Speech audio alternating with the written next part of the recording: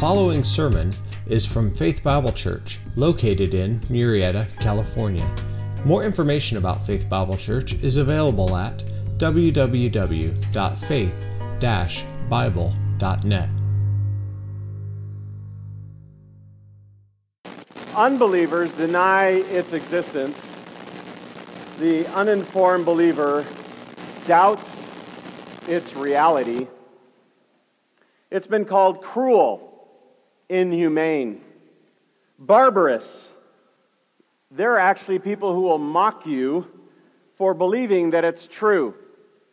It seems too harsh, a punishment for merely failing to believe. But the reality of hell stares at us from the pages of Scripture. For most, it's like a rabid dog we want to avoid, or it's a crazy person we're trying to steer clear of. Hell is a topic that most people avoid talking about, and a place that we rarely consider as the eternity for most of humanity. So do Christians have to believe in hell? Yes or no? Yes, they do. Our Savior Jesus Christ teaches more about hell than any other author in the New Testament. If you're born again, if you follow Christ, if you believe in the Scripture, if you're going to heaven, then you must believe in a literal, physical, eternal hell for those without Christ. Take a look at your outline. Point number 1 is all genuine Christians believe in hell. All genuine Christians believe in hell. There is eternal punishment. Why? Let me give you some reasons. First, because the Bible teaches a literal hell. This morning I want you to hear lots of Scripture because I want you to understand that this is what the Bible teaches. I want you to see hell as a biblical truth. I want the Spirit of God to use the Word of God to embrace the truth of God about the hell of God for all unbelievers. And what you have is Jesus teaching a future forever torment for those without Christ. Take a look at Luke 16:22. The rich man died and was buried, and in Hades he lifted up his eyes, being in torment, and saw Abraham far away and Lazarus in his bosom. And he cried out and said, Father Abraham, I have mercy on me, please. Send Lazarus so that he may dip the tip of his finger in water and cool off my tongue, for I am in agony in this flame. Parable or not, Luke 16, our Lord clearly points to a future eternal torment with flames. But if you have doubts about this passage, our loving and gracious and merciful Savior makes certain that you know that He believes in a place of forever punishment. He does.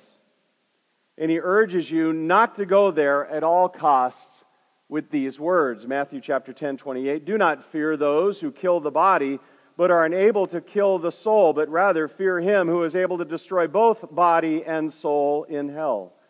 Matthew 25:41, then He will also say to those on His left, depart from me, accursed ones, into eternal fire, which has been prepared for the devil and his angels. The rest of the New Testament agrees with our Lord Jesus Christ. There are only 2 places of eternal destination, and the one that you do not want to end up in is hell. Revelation 20, verse 15, if anyone's name is not found written in the book of life, he was thrown into what? The lake of fire. Thessalonians 2nd, chapter 1, verse 7, the Lord Jesus will be revealed from heaven with His mighty angels in flaming fire, dealing out retribution to who? To those who do not know God and to those who do not obey the gospel of our Lord Jesus. These will pay the penalty of eternal destruction away from the presence of the Lord and from the glory of His power. I'm not sure if you came from another theological persuasion, but this message, this verse declares that will only be those who put their whole trust in Christ, not in any other faith, not in any other religion. If you believe the Bible, if you trust the Scriptures, as God's never wrong word, if you cling to Christ as the way, the truth, and the life, then you must believe in a physical, literal place of forever torment where most people will go to spend eternity. The Bible teaches hell is a real place, and all non-Christians go there after death. Why must you believe in hell? Well, secondly, because God's character demands it. God's character demands a hell. Look at His character for a minute. Some of you might even appeal to the love of God. So even the love of God demands hell. Do you understand that? Even God of love demands that. You say, how is that? Think about it. True biblical love cannot act coercively, only persuasively. God would never force His creation to worship Him. So those who ultimately desire not to love God must be allowed to stay distant. Those who choose not to submit to Christ must be allowed to stay distant from Him. Those who do not wish to be with Christ forever will experience eternal separation and abandonment. There will be one day no more wooing by the Spirit of God, no more opportunity to repent of your sins, only a final confirmation of their decision to reject Christ. Love requires those who reject Christ to be allowed to. That's love. There are two kinds of people: those who say to God, "Thy will be done," and those to whom God says, "Thy will be done." Forcing people to go to heaven against their will would turn heaven into hell. God's justice also insists on hell. You intrinsically know that when a policeman rescues children, justice demands a reward. And when a criminal murders a child, justice requires a punishment. You know that intrinsically. God's justice also demands a reward for good and a punishment for evil. Now catch this. Because the Lord has chosen not to finalize judgment in this life. He's chosen not to finalize judgment in this life. We live on a planet then where injustice reigns, both in reward for good and punishment for evil. Every single human being, saved and unsaved, has committed sin, has done evil. We have missed God's perfect plan and perfect character, and we have, every one of us in this room, intentionally violated God's law. We have. It is correct to say that this life is not fair. That is correct, but with this twist. If life were fair, every person alive right now would be in hell. In hell. Punished for those sins. That would be just. That would be just. The reason you believers are so thankful is because He first loved us. Amen? That saved His children, and Christians don't receive justice. We receive mercy. Mercy. And the reason why Christ followers can be thankful on their worst day on planet Earth is that any day on planet Earth is a day that you're not in hell, and any day not in hell is a pretty good day. In the future, God has determined two places to accomplish His justice, one for reward for goodness and the other for the punishment of sin. God's justice demands hell. Thirdly, in your outline, why must you believe in hell? Thirdly, because the cross presupposes hell. The cross.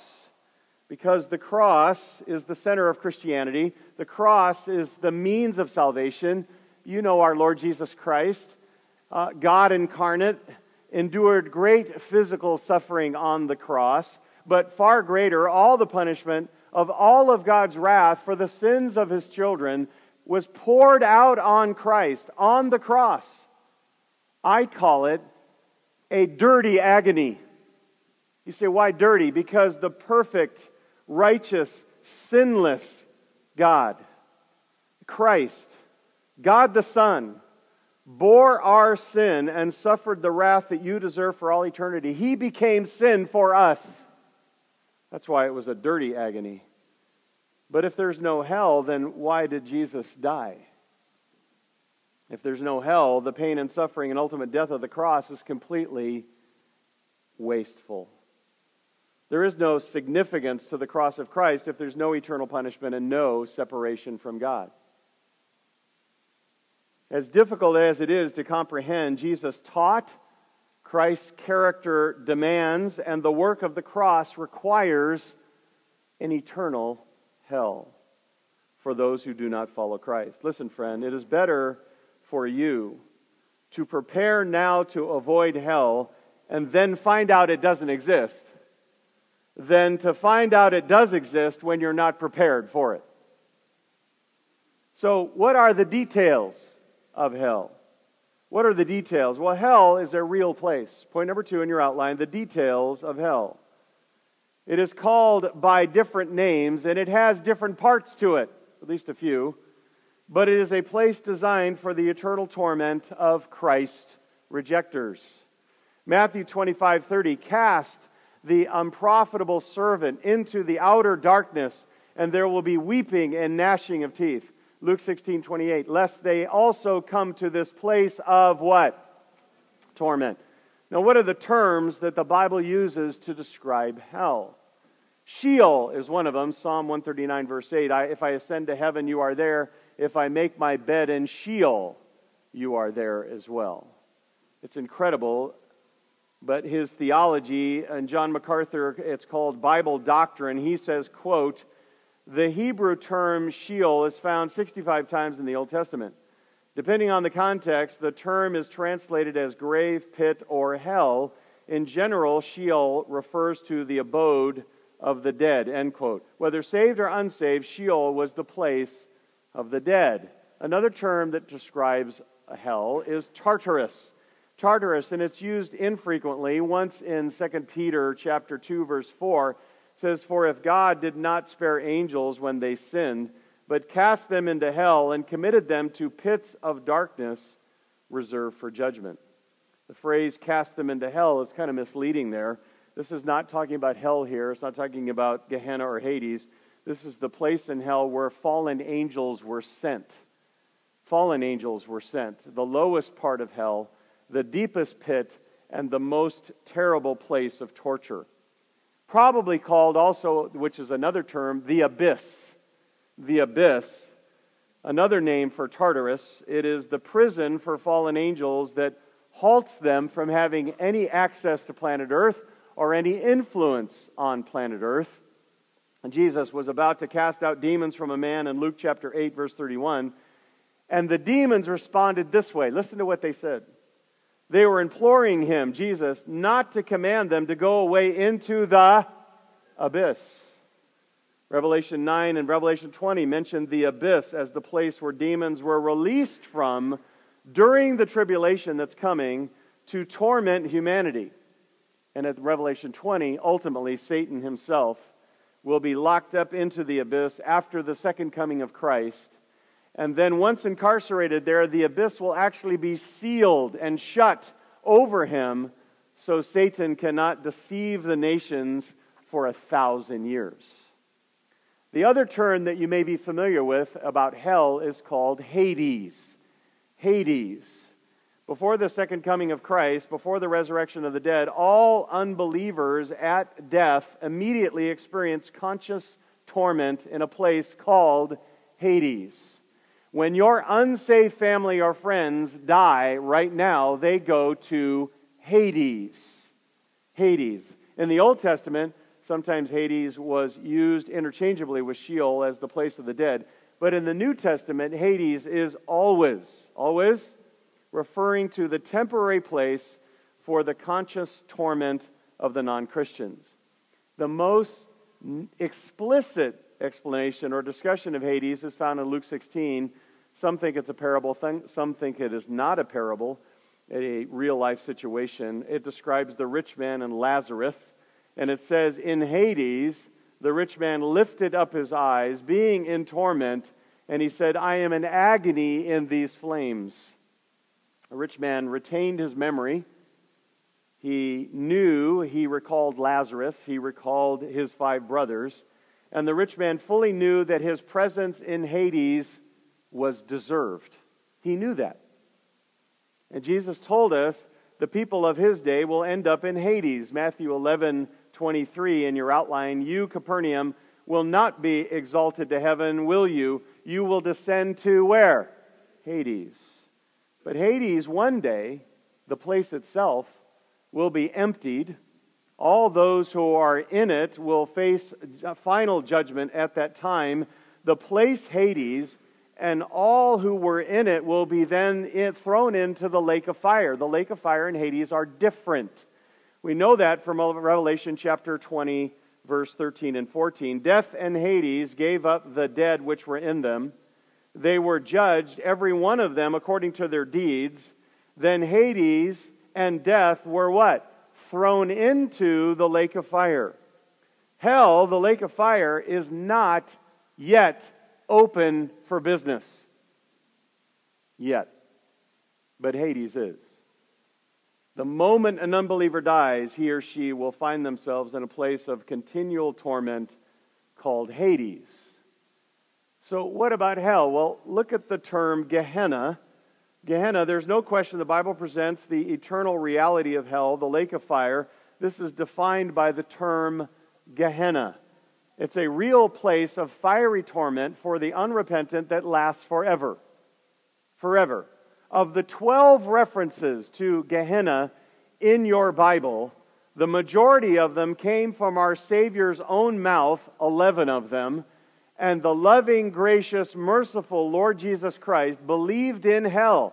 He says this in Matthew chapter 5, verse 22, whoever says you fool shall be guilty enough to go into fiery hell. Matthew 23:33, you serpents, how will you escape the sentence of hell, Gehenna? Mark chapter 9, verse 43, if your hand causes you to stumble, cut it off. It is better for you to enter life crippled than having 2 hands to go into hell, into the unquenchable fire. He uses that parable to show us the seriousness and the severity of eternal judgment in hell. Jesus uses the term Gehenna here. This term comes from the valley of Hinnom, Gehinnom. Gehenna, literally of Hinnom, the valley, with a horrible history. It's like a horror movie. And a disgusting use. More on that as we conclude this morning. Hell is not a Far Side comic. That's right. Hell is not a joke. Hell is not a place you can hang out with your friends. Hell is not a place where Satan rules with a pitchfork.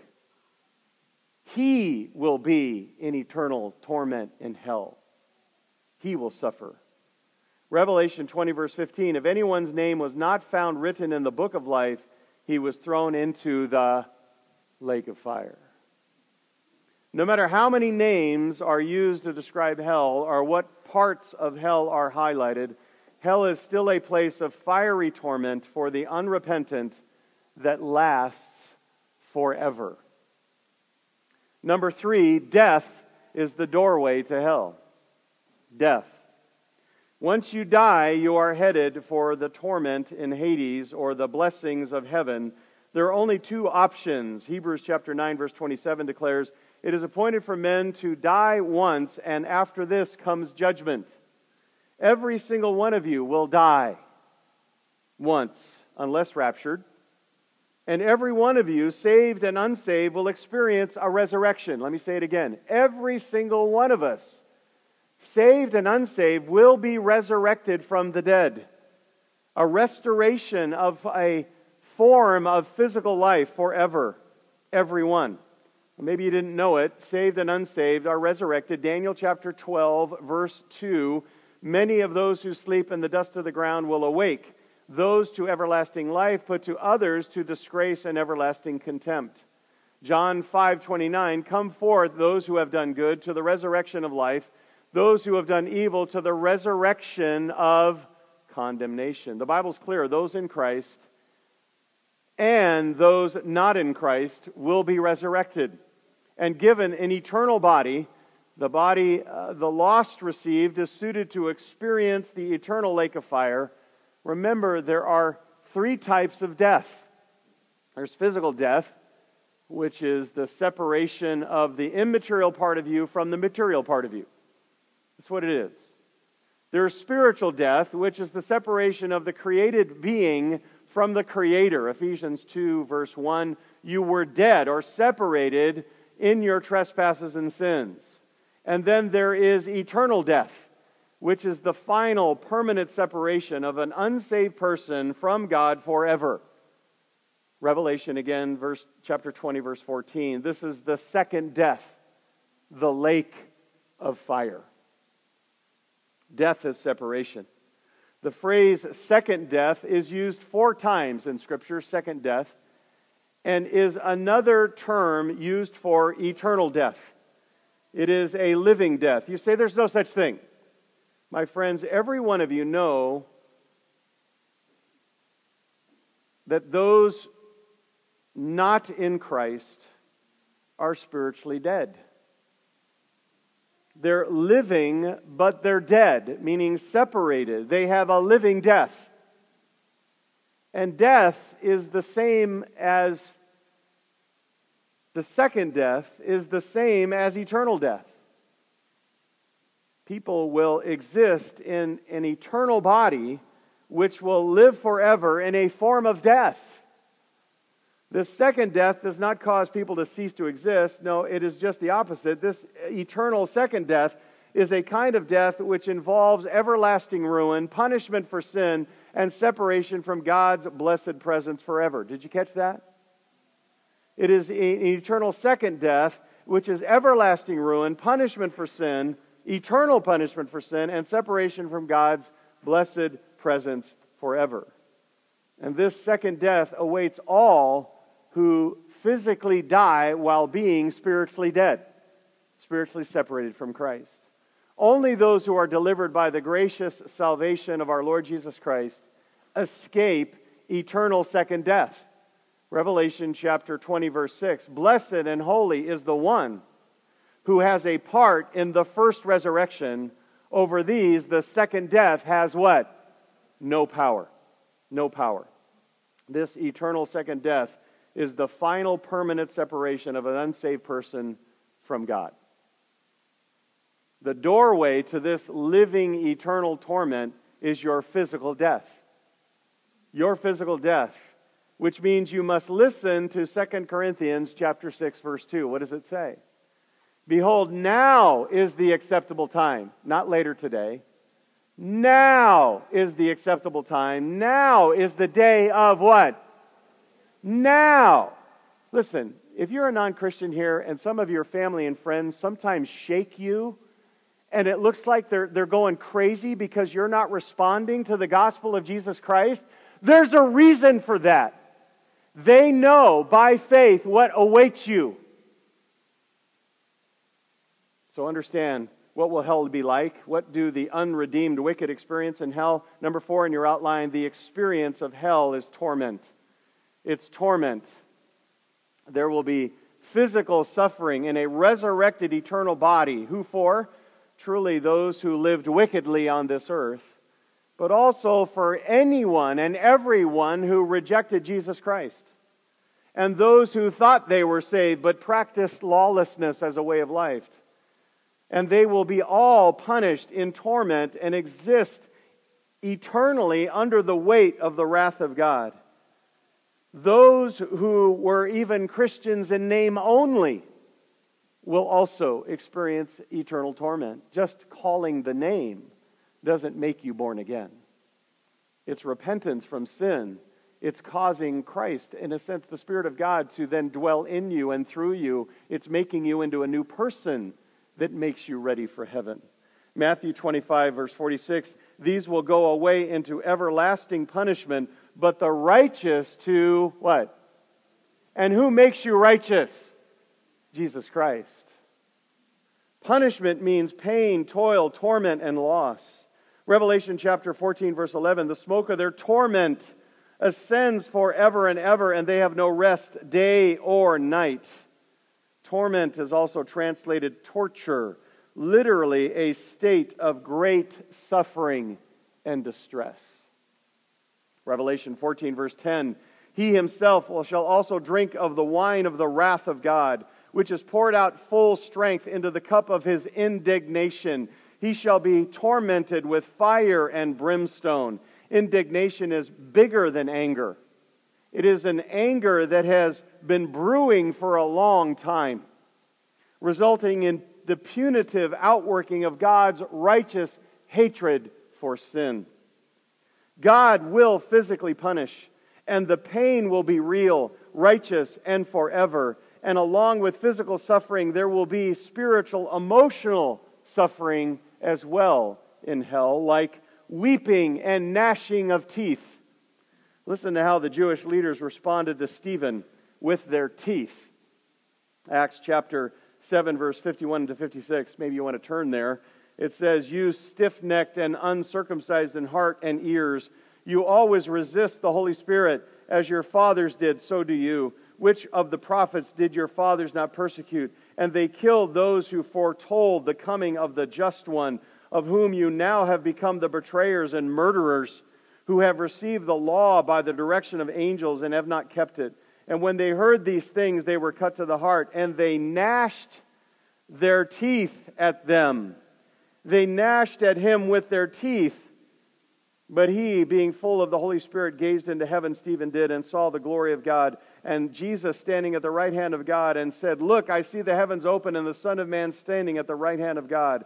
What do some of you do at night which concerns your dentist?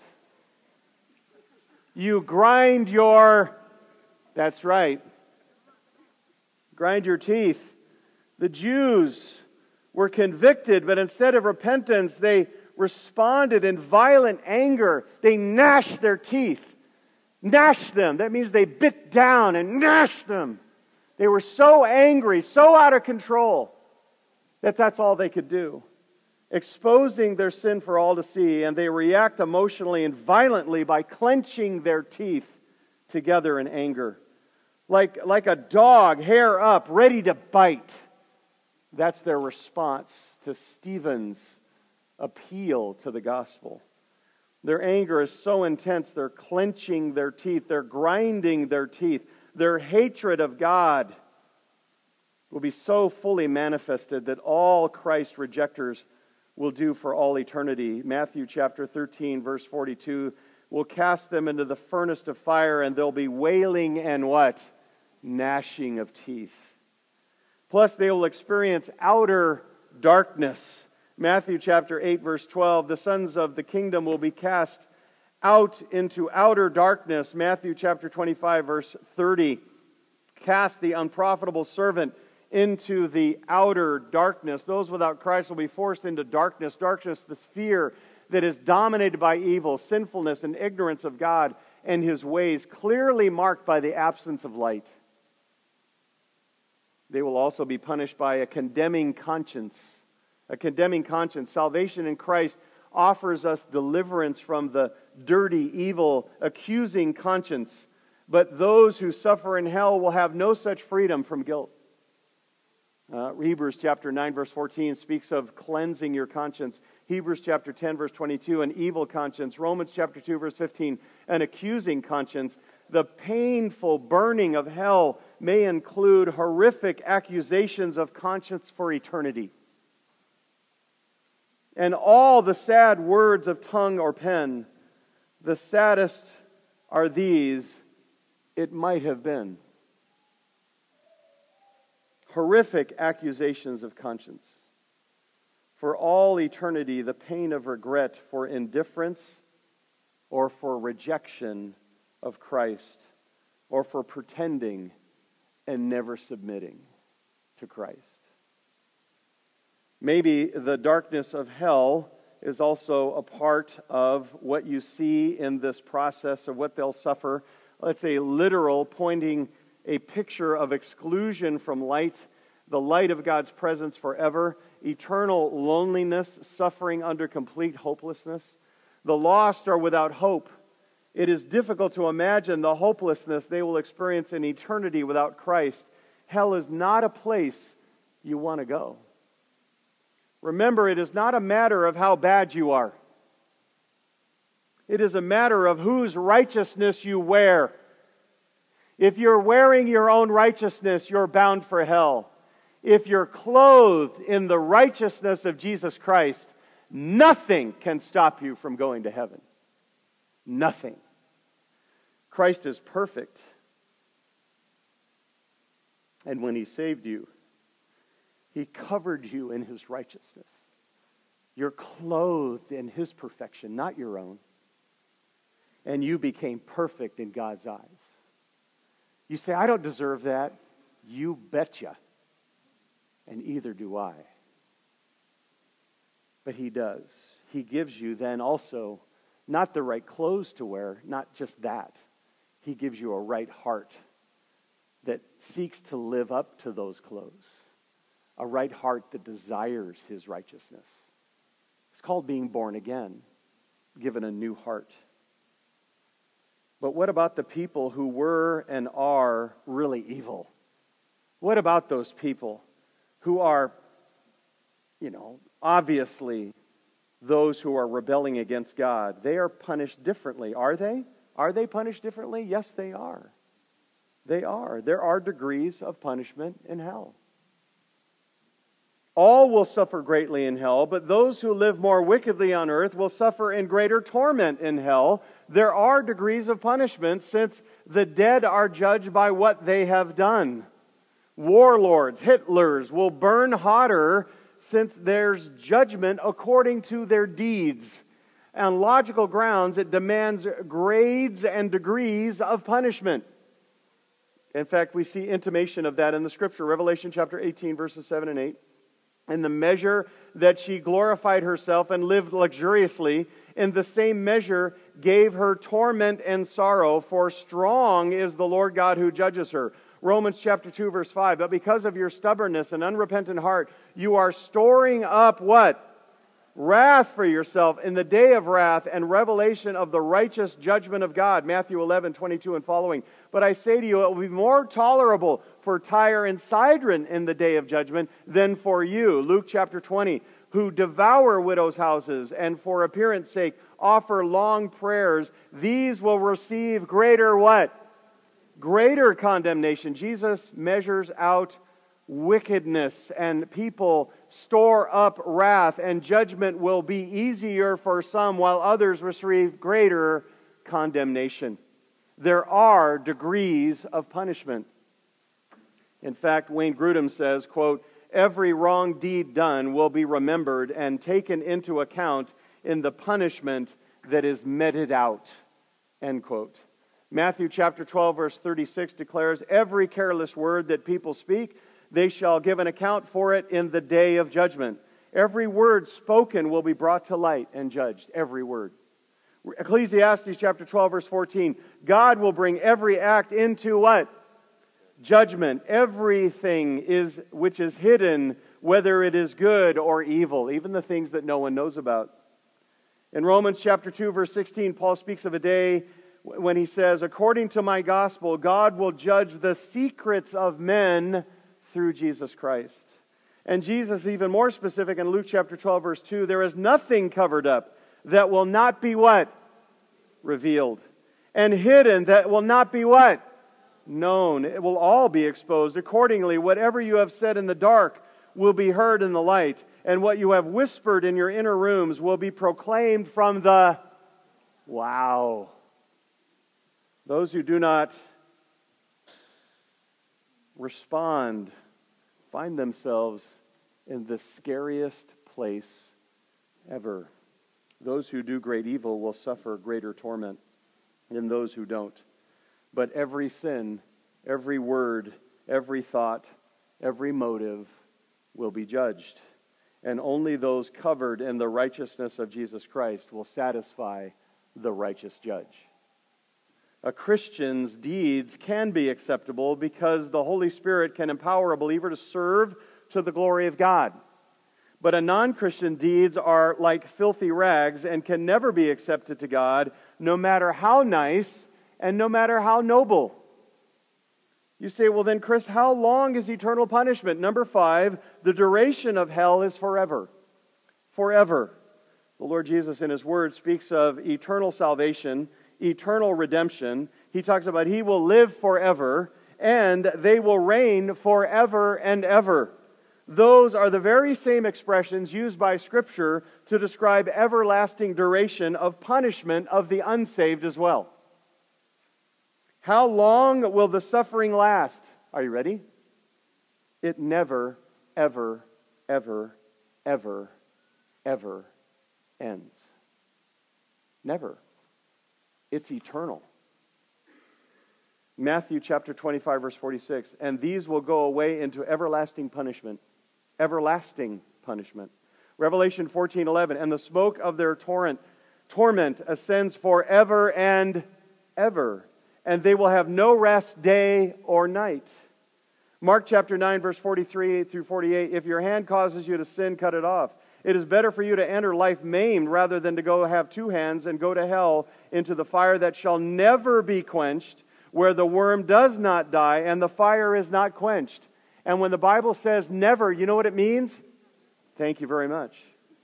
The Scripture emphasizes that hell is eternal, hell is forever, it is everlasting. There are some who try to teach universalism, that somehow everyone will be saved, but Jesus says some sins, Matthew chapter 12, verse 32, will not be forgiven him either in this age or in the age to come. Others believe in annihilationism, that somehow you just go out of existence after you die. They say that a few verses describe eternal punishment as destruction, like Matthew chapter 10, verse 28. Do not fear those who kill the body, but cannot kill the soul, but rather fear Him who is able to, what? Destroy both the soul and the body in hell. But the word destroy there does not mean to annihilate. It means to ruin. And 2 Thessalonians 1:9 declares the truth by calling the destruction everlasting. It says, these shall be punished with everlasting what? Destruction. It never stops. Some believe in purgatory, that those in hell will somehow get a second chance, that those who are alive can somehow help them get out of purgatory. But God's Word says in Hebrews 9:27, we already looked at it, as is appointed for men to die how many times? Once, and after this comes judgment. 1 Thessalonians 4:13 makes certain you know that those who die without Christ, quote, have no what? There's no hope. The truth is, hell is eternal, forever, and everlasting torment. Number 6, then, the only rescue from hell is found in Christ. Is found in Christ. When God became a man, Jesus Christ lived a perfect life, and then He offered Himself as a substitute on the cross to suffer and die for the sins of His children. His was a perfect life and a perfect sacrifice. Being God, His death could satisfy the Father. Being man, His death could be in your place and my place. But at what cost? Christ literally experienced all the torments of hell on the cross when He bore my sin, when He bore your sin. Not only every one of your sins, past, present, and future, but all the wrath that you deserved for all eternity upon Himself. It was poured out on Christ on your behalf. The only way God the Father could be satisfied was for Christ to suffer your hell in its fullness. And Christ bore that forever wrath for sin for every one of His chosen children who has ever lived, all of it upon Himself. Now you can begin to understand when He said, my God, why hast thou forsaken me? Now you understand why He prayed, my Father, if it's possible, let this cup pass. Nevertheless, not I will, but as you will. When someone says, hell is unjust, just point them to the sacrifice of the perfect Son of God. Our Lord Jesus Christ bore the wrath of your eternal hell so you would not have to. That's what God did for you. The highest price has been paid. God loved you enough to provide one way of escape: to turn from your sins and depend on Christ by faith, by putting your life and all your hope in Christ alone. Hell is happening. Hell is real. Do not play with your eternity. If you're new with us, stop messing around. Hell is not a game. It's real, and it's forever. So take this home. A study of hell from the Scripture will expose you. It'll expose you. It'll expose a weak view of sin. It'll expose a low view of God. It'll expose any issue you have with the exclusivity of the gospel. It is only through Christ. A study of hell, secondly, from the Scriptures will change you.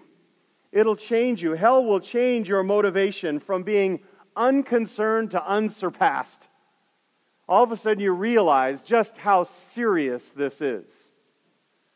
Hell will change your mouth from being silent to sharing. You'll start speaking more when you realize hell is real. Hell will change your hands from dabbling to doing. You'll all of a sudden realize this isn't a game. This is eternal stakes. Hell will change your wallet from grudging to giving because you'll want to advance the message of Christ. You'll want people to hear the message. You'll feel the responsibility to tell them and to make sure others are sent to tell them. And hell will change your heart from unsure to unstoppable. Going, I have to stand for Christ. I have to live for His glory. I have to make Him known. And then a study of hell from the Scripture will demand of you. Hell will demand you embrace the gospel, that submission to Christ is your only hope. It demands that. Hell will demand that you grow in fear of God and not fear of man. We're always so intimidated by people, and boy, when you begin to understand hell, you'll go, I only fear God. I don't fear anything that man could do. And then hell will demand that you follow Christ by living a fruitful lifestyle, which is assured of salvation. Assured of salvation. Living a life where it is so obvious that you're in Christ that you and no one else would ever doubt that you're His. That Christ manifests Himself through you. Would you just for a moment please bow your heads and close your eyes and allow me to continue to describe hell. I want to give you a picture and let the reality of hell transform you. The Valley of Hinnom, where the term Gehenna, hell, the lake of fire, gets its meaning from, its history is one of horror. The picture it paints is one of terror, and its concurrent use is to bring one to disgust. I used to walk across the valley every day for almost a month. At my first stay in Israel, it is an extremely deep ravine on the southeast side of the old walled city of Jerusalem. It was there in the Hinnom Valley where Gehenna gets its name, during the time of the apostate kings Ahaz and Manasseh, who were following the sick, demon-generated cult practices of the Syrian religion of Moloch, the fire god, is where they would then take newborn infants and burn them alive in fire. Before idols and altars, they would cause these children to pass through fire. It meant they would pass through to the next life, burning little babies alive in fire. They would watch them roast as a sick act of worship to a pagan god. That's the Valley of Hinnom. In New Testament times, Israel had been cured of that idolatry So they ended up using the Valley of Hinnom as the city dump. It was a defiled gully where the burning trash, refuse, and waste fires never went out. It was the place where the corpses of animals, dead criminals, and unclaimed poor were tossed and burned. The fires never stopped burning. Its filth was never stopped wrenching. And the image that it painted was the image of Gehenna, of Hinnom, the image of hell. They picked the worst place on earth to describe the eternal place of torment for all who are without Christ. Hell is real. On the basis of God's never wrong word, the teaching of Christ himself, on the basis of the very character of the loving, just, holy, wrathful God, those without Christ will remain in torment for all eternity because of their rebellious sin. Don't go there. Make sure you don't go there. Christ is your only escape. He is your only hope. Cry out for him to save you. And Christians, make sure that it is Christ through you, that he evidences himself by you following him, by you obeying him, by you loving him, turning from your sin, turning from this world, turning from even your own desires of flesh, and depending on him by faith, and trusting him to bring you to salvation, eternal life, and abundant life now. Heavenly Father, we pray now that as we wrap up this time, we ask that you would be glorified with our response.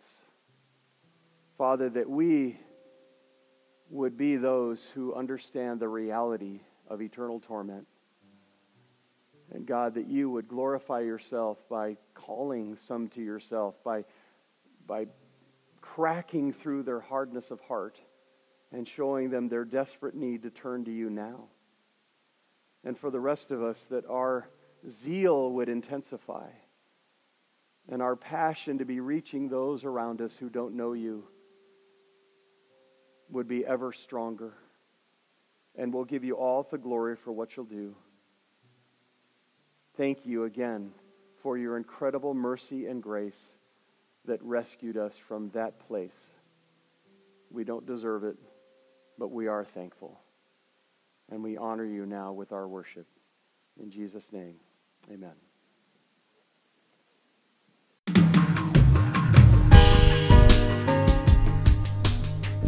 Thanks for listening today. Sermon audio from the last 3 years is available by podcast, and a larger archive from Chris Mueller and Faith Bible Church can be found at media.faith-bible.net. And if you would, please leave us a review on iTunes. It helps a lot. Thanks, and have a great day.